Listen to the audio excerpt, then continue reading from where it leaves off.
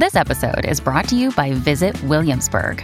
In Williamsburg, Virginia, there's never too much of a good thing. Whether you're a foodie, a golfer, a history buff, a shopaholic, an outdoor enthusiast, or a thrill seeker, you'll find what you came for here and more.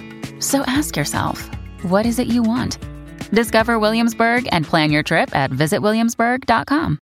Another day is here, and you're ready for it. What to wear? Check. Breakfast, lunch, and dinner? Check. Planning for what's next and how to save for it? That's where Bank of America can help. For your financial to-dos, Bank of America has experts ready to help get you closer to your goals. Get started at one of our local financial centers or 24/7 in our mobile banking app. Find a location near you at bankofamerica.com/talktous. What would you like the power to do?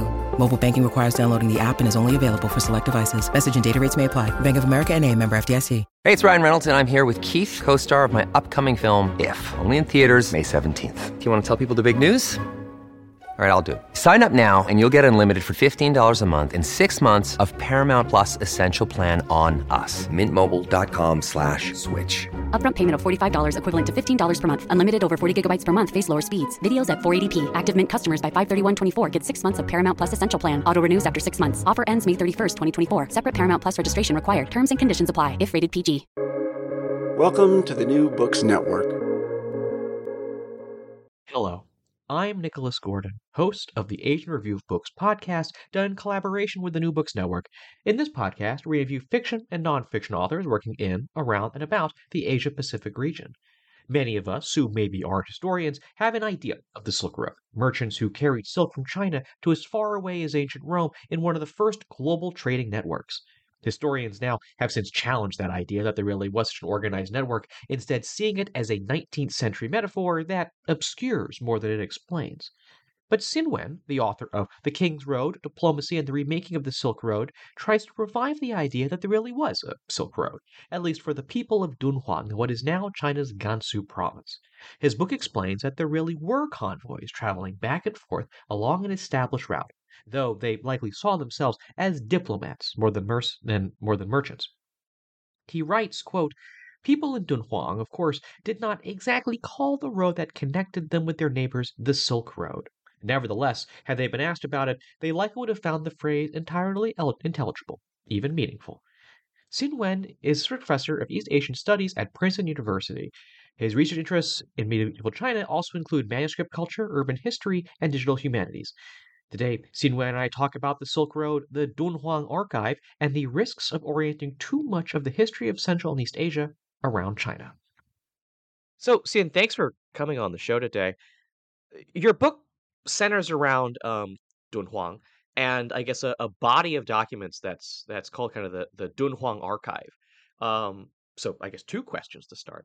Where is Dunhuang, and what was this collection of documents? First of all, thank you for the invitation.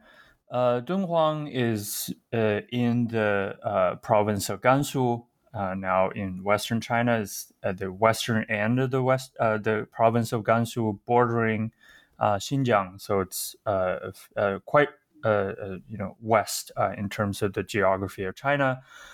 The Dunhuang Archive. This is sort of my language. This basically refers to a small cave. Now, when you go to Dunhuang is very, famous for its mural paintings in this collection of stone of caves for Buddhist mural paintings called the Grotto of the Thousand Buddhas. There are many, many caves, and some of them are very large, and many of them have very beautiful, intricate mural paintings. But the Dunhuang Archive, that this collection that I call Dunhuang documents, they were found in the year 1900 in one of the smaller caves, maybe one of the smallest caves of the many hundreds of caves in this Buddhist complex. Generally, people call it the library cave because what is contained there were a huge collection. The numbers are, people don't agree on how many books or documents come from that cave, primarily because it's impossible to count. Because some of them are really big, and then some of them are just one piece of paper. But roughly, you can say that there are about 60,000 items or books or manuscripts that came from this cave. And this cave was sealed up around the first decade or maybe the second decade of the 11th century, which means that everything that's sealed up in this library cave are from essentially before the year 1000. I call this collection of documents that I use from this cave the Dunhuang Archive, because I'm mostly focusing on the secular documents. So this cave is primarily Buddhist, so 90% of the manuscripts are Buddhist.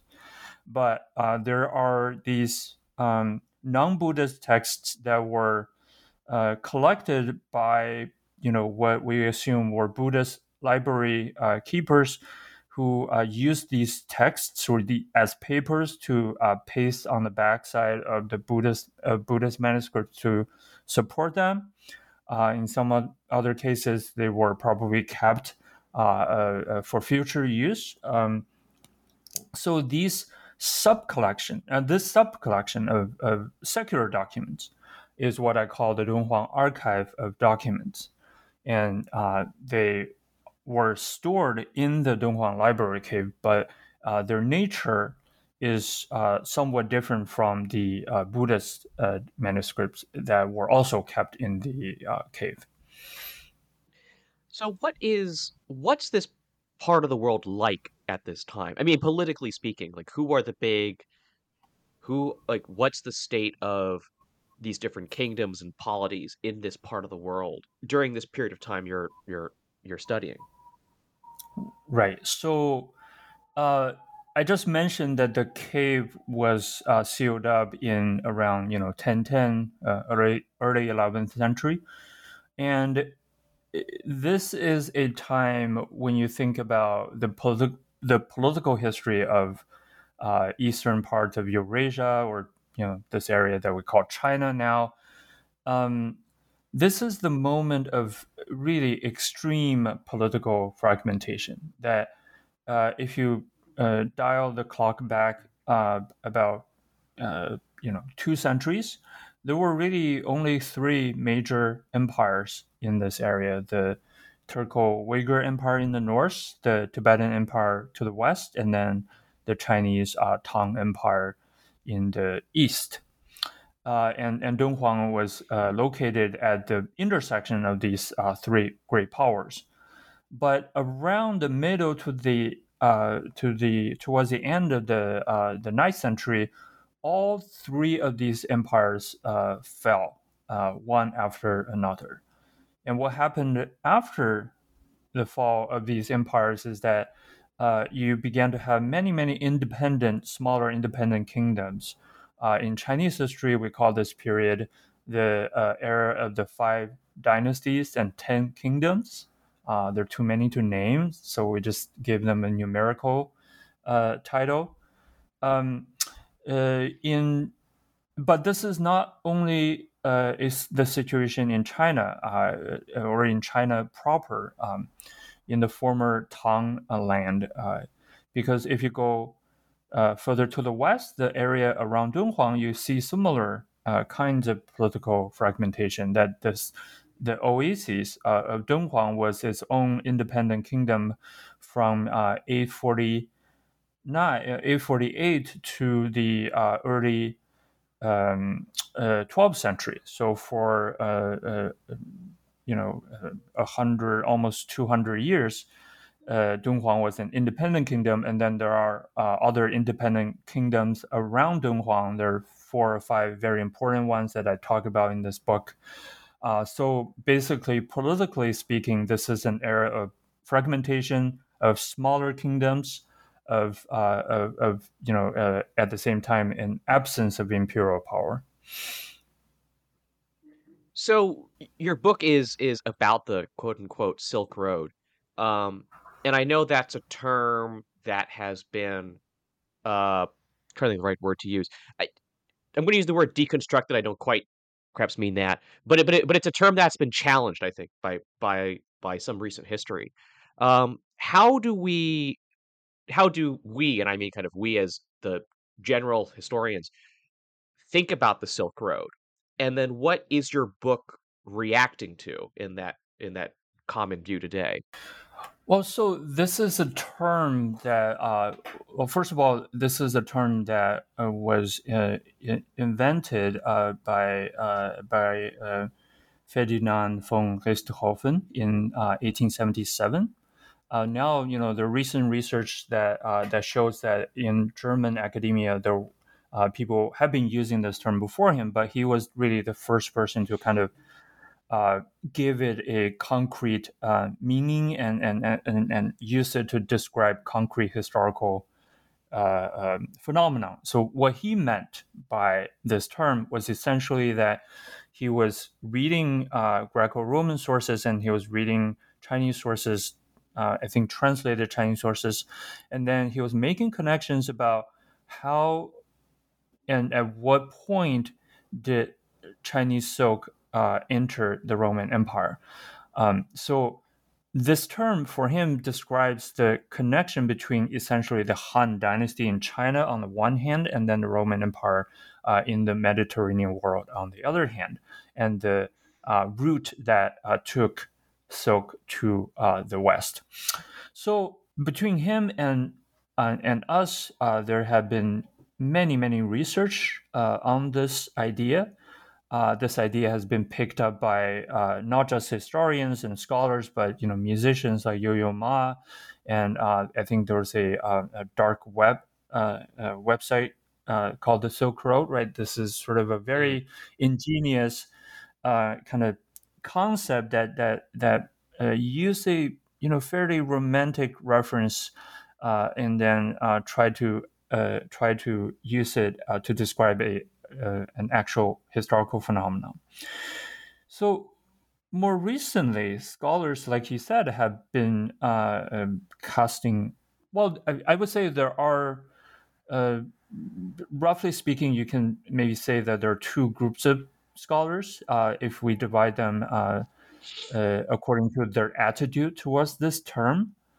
There are people who continue to embrace the term, and very often this term is used for scholars who are interested in global history.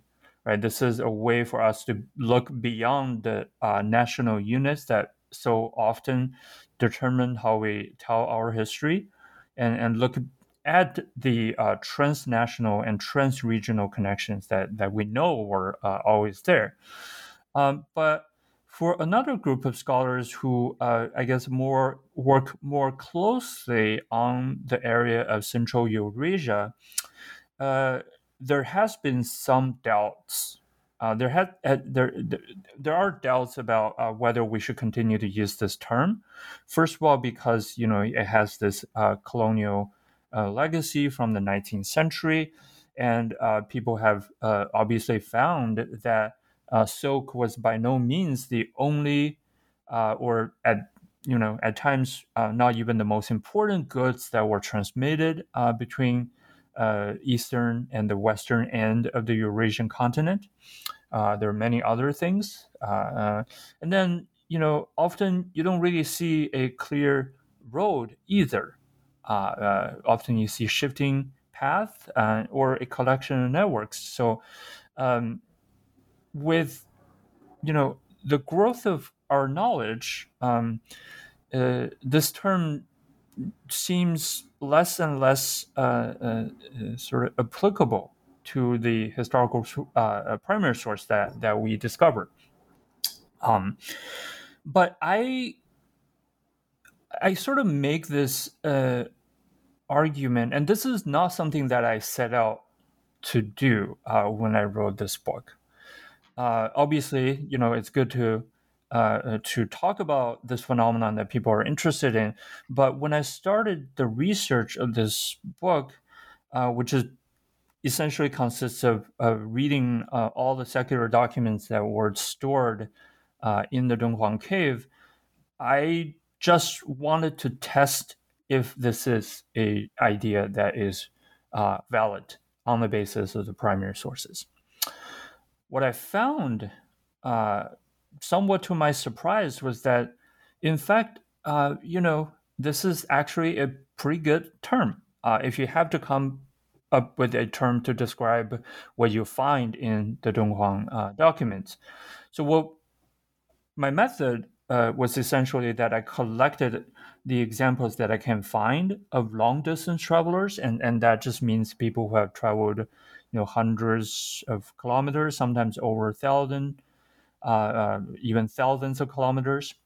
I collected cases of long distance travel that involve both people and things. So I collect examples of human travelers and non-human travelers. And I kind of the book is essentially an attempt at reconstructing their life on the road. The two things that I've found that really kind of convinced me that this is a term that's worth using is first that silk was really important. Silk was everywhere. Everyone was traveling with silk. But most importantly, silk was also both a gift that these travelers exchanged and used to kind of facilitate their relationship with their hosts. It is also a commodity that were used locally in Dunhuang. To buy and sell other things. So in this sense, and here I should add a note that by silk I also when I talk about silk I also kind of include other precious textiles like cotton, cloth, and other types of cloth. So these sort of textiles were the most versatile of the goods that traveled with these travelers. So that's number one. The second discovery was that the idea of the road was actually also very central to the life of these travelers. They talk about the road all the time. They pray for safety on the road. They describe the road in their writings. And they're in many places on the long route from Central Asia to China, we know that there were roads. So the idea of a road was also not very problematic to me. So once I sort of dug into the primary sources a little bit more, it became more and more clear to me that the idea of the Silk Road was actually a pretty valid concept that we should continue to embrace and obviously define, right, with precision in the context of a particular work and try to explore. But fundamentally, I think these two elements were central to how people communicated long distance in the medieval time. Right. So let's talk about some of the people that traveled the Silk Road. Again, I think in the popular conception and the way it's normally slotted into global histories, the Silk Road is seen as a trade network. These are merchants traveling back and forth, but you focus much more on diplomats, on envoys. So I guess what were the kinds of people, the kinds of groups that actually made these journeys on the Silk Road? Right. So I guess this is another, maybe you can call it discovery of this book. I really started out. This was my dissertation that I defended in 2017. So I started research for this project around 10 years ago, 2012, 2013. I really wanted to write a history about long distance traveling merchants. I was very inspired by Etienne de la Vaissier's books, his book on the Sogdian traders. I wanted to write a book about Dunhuang traders, traders that travel long distance, whose life we can reconstruct from Dunhuang documents. But I couldn't find any. The entirety of the Dunhuang corpus, I mean, I might have missed something, but I went through most of the secular documents, and I could only really find 2, 3, maybe cases where people actually traveled for business. They talk about it in that way, right? They went somewhere to buy things, travel long distance to do that, that are documented in the Dunhuang documents. But in the process, I discovered another group, and this sort of this thing just sort of continues to come at you once you open these volumes of secular documents. That the overwhelming majority of long distance travelers that we can find in the Dunhuang documents were traveling for diplomatic purposes. There are a substantial number of Buddhist travelers, and these groups also overlap. Some Buddhists would travel on behalf of their home state as a diplomat while maintaining their status as a Buddhist. There are also Buddhists who travel for purely religious reasons, right? They just want to go to India for pilgrimage. So there's some overlap. But overwhelmingly, the ones that you discover are diplomatic travelers. And they can be almost anything that you encounter in these documents. There's some cases of really poor people, slaves even, who traveled, who at least wanted to travel as diplomats in order to change their fate, to improve their economic status. There are, unsurprisingly, many officials who traveled as diplomats. But you also see a lot of kings, the king of Dunhuang, or the princes, queens, these people who stood at the top echelon of the Dunhuang and certain neighboring societies. They often traveled themselves as diplomatic travelers to their neighboring states. And then, this is sort of the group of people, right? And we also see a few examples of actually female travelers traveling as diplomats. But in addition to these people, there are also another group of non-human travelers, like elephants, monkeys, horses and camels, and then more inanimate things like jade, silk, books, food, water, equipment to cook food in, anything you can think of really for this particular period of time.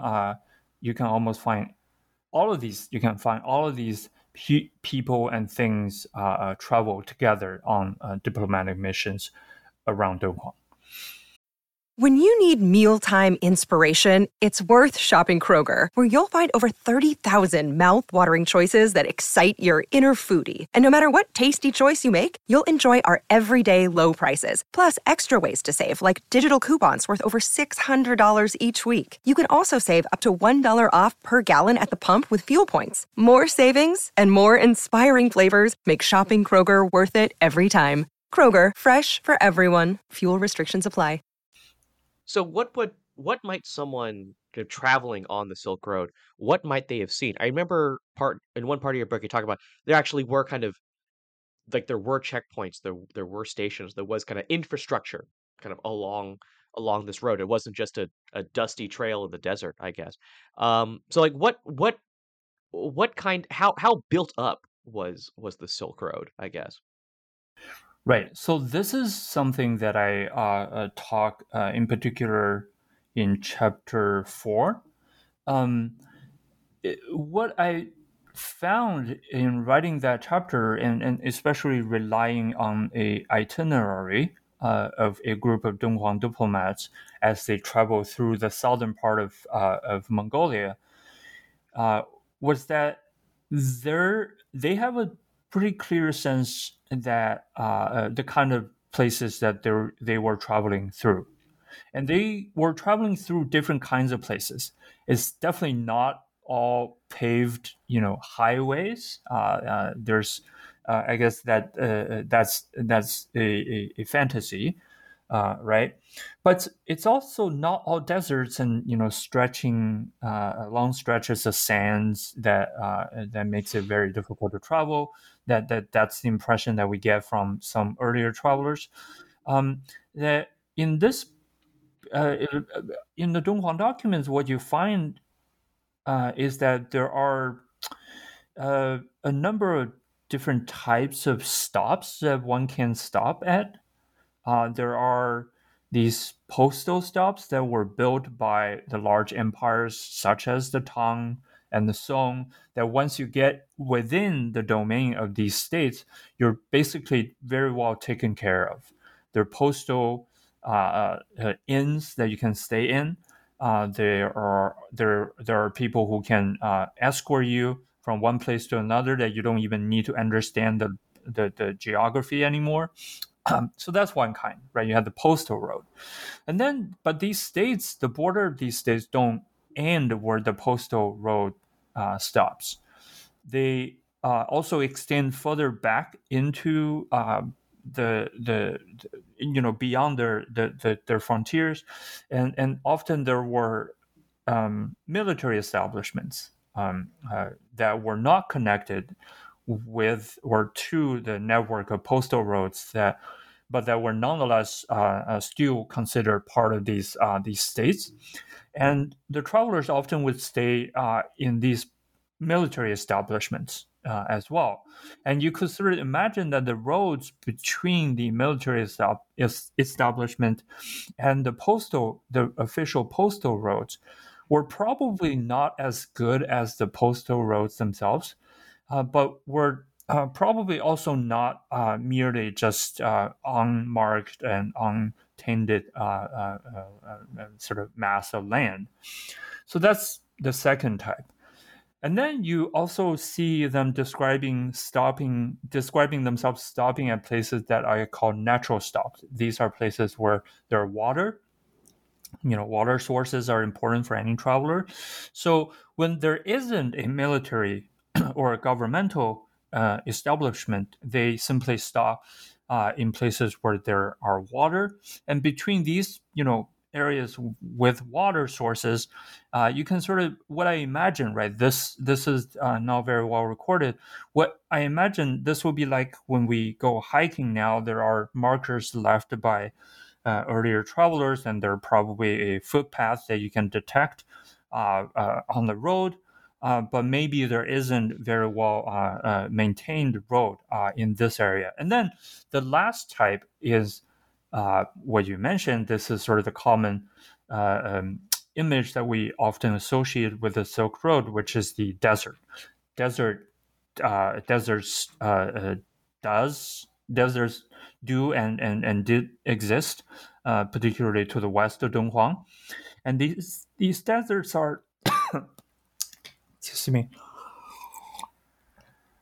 These deserts,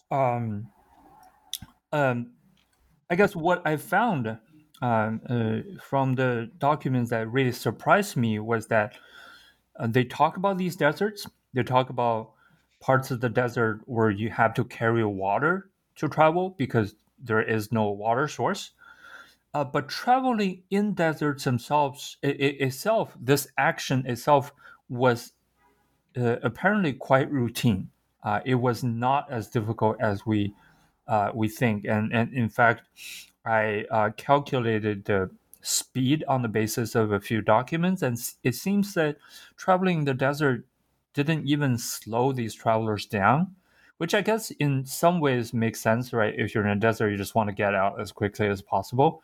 But there must have been also markers in the desert that help people orient themselves. Earlier sources tell us that people who travel in the deserts use bones of dead people and animals as marker. That might have been the case, I think there must have been less gruesome markers for our travelers too.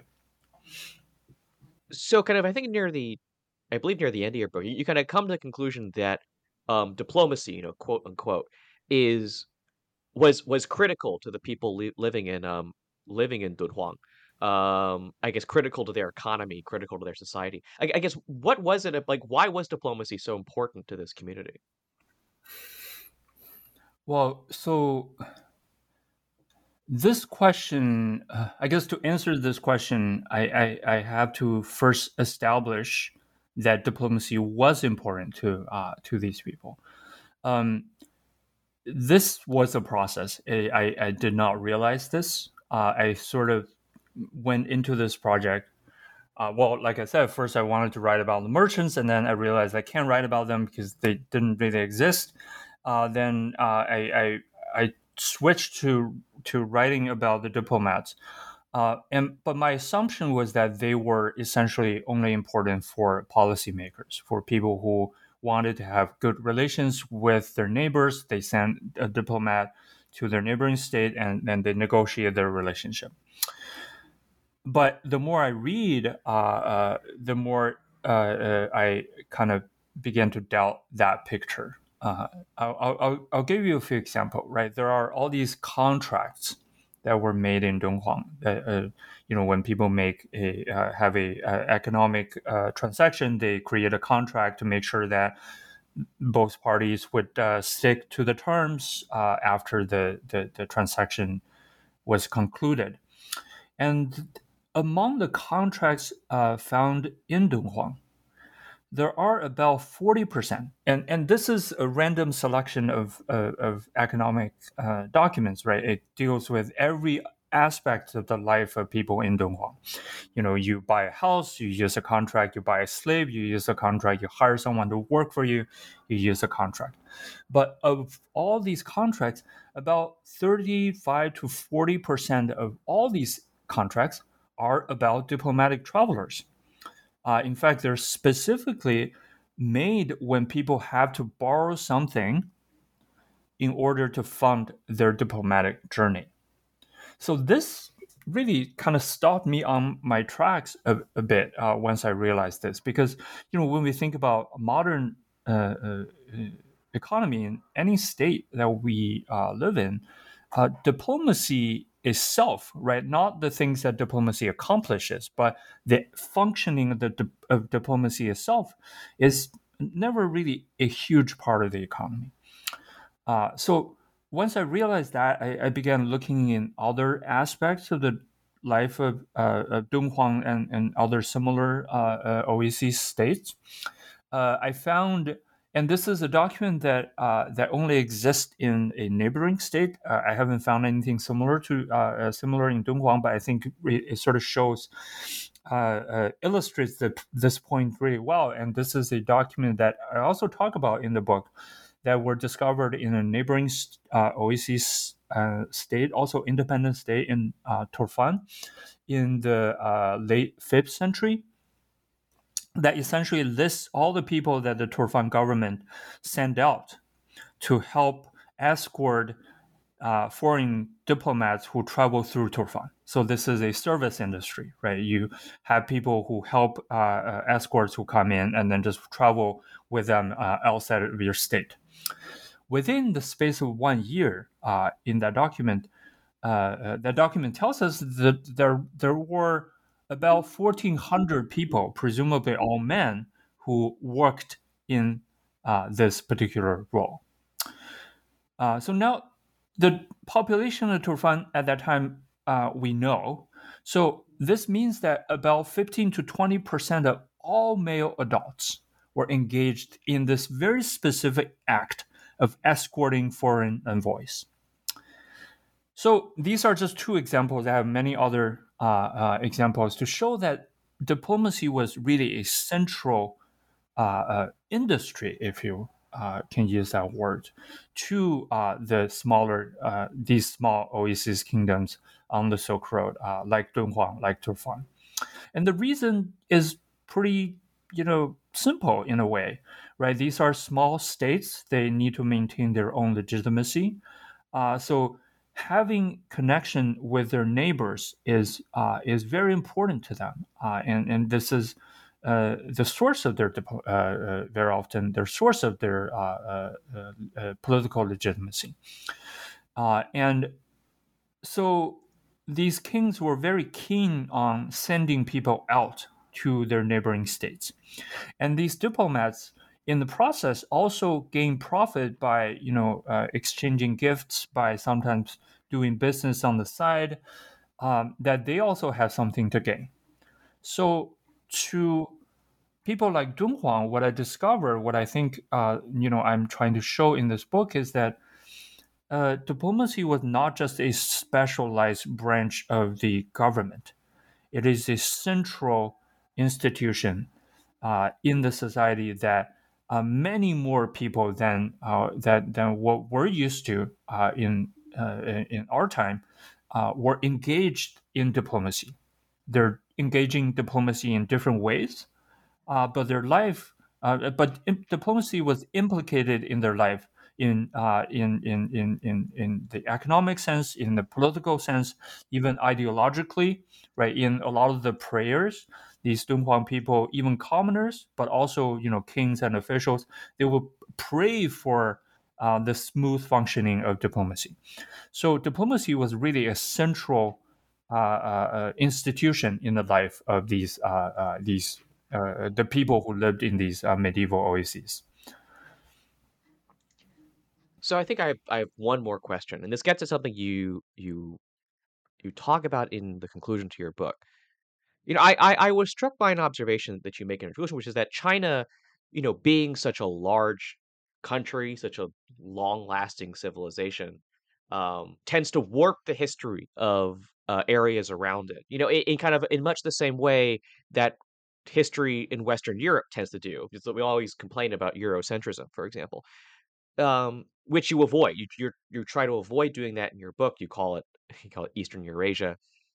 What do we gain by looking at these regions kind of on their own terms, as opposed to as part of some grand Chinese history? Well, so I think what we gain in this particular case, which this book you can almost.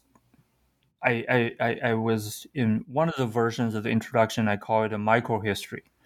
I think it really is a micro history of Dunhuang, and it's neighboring states, but it's really a history that's focused on this particular place. It's a very small place.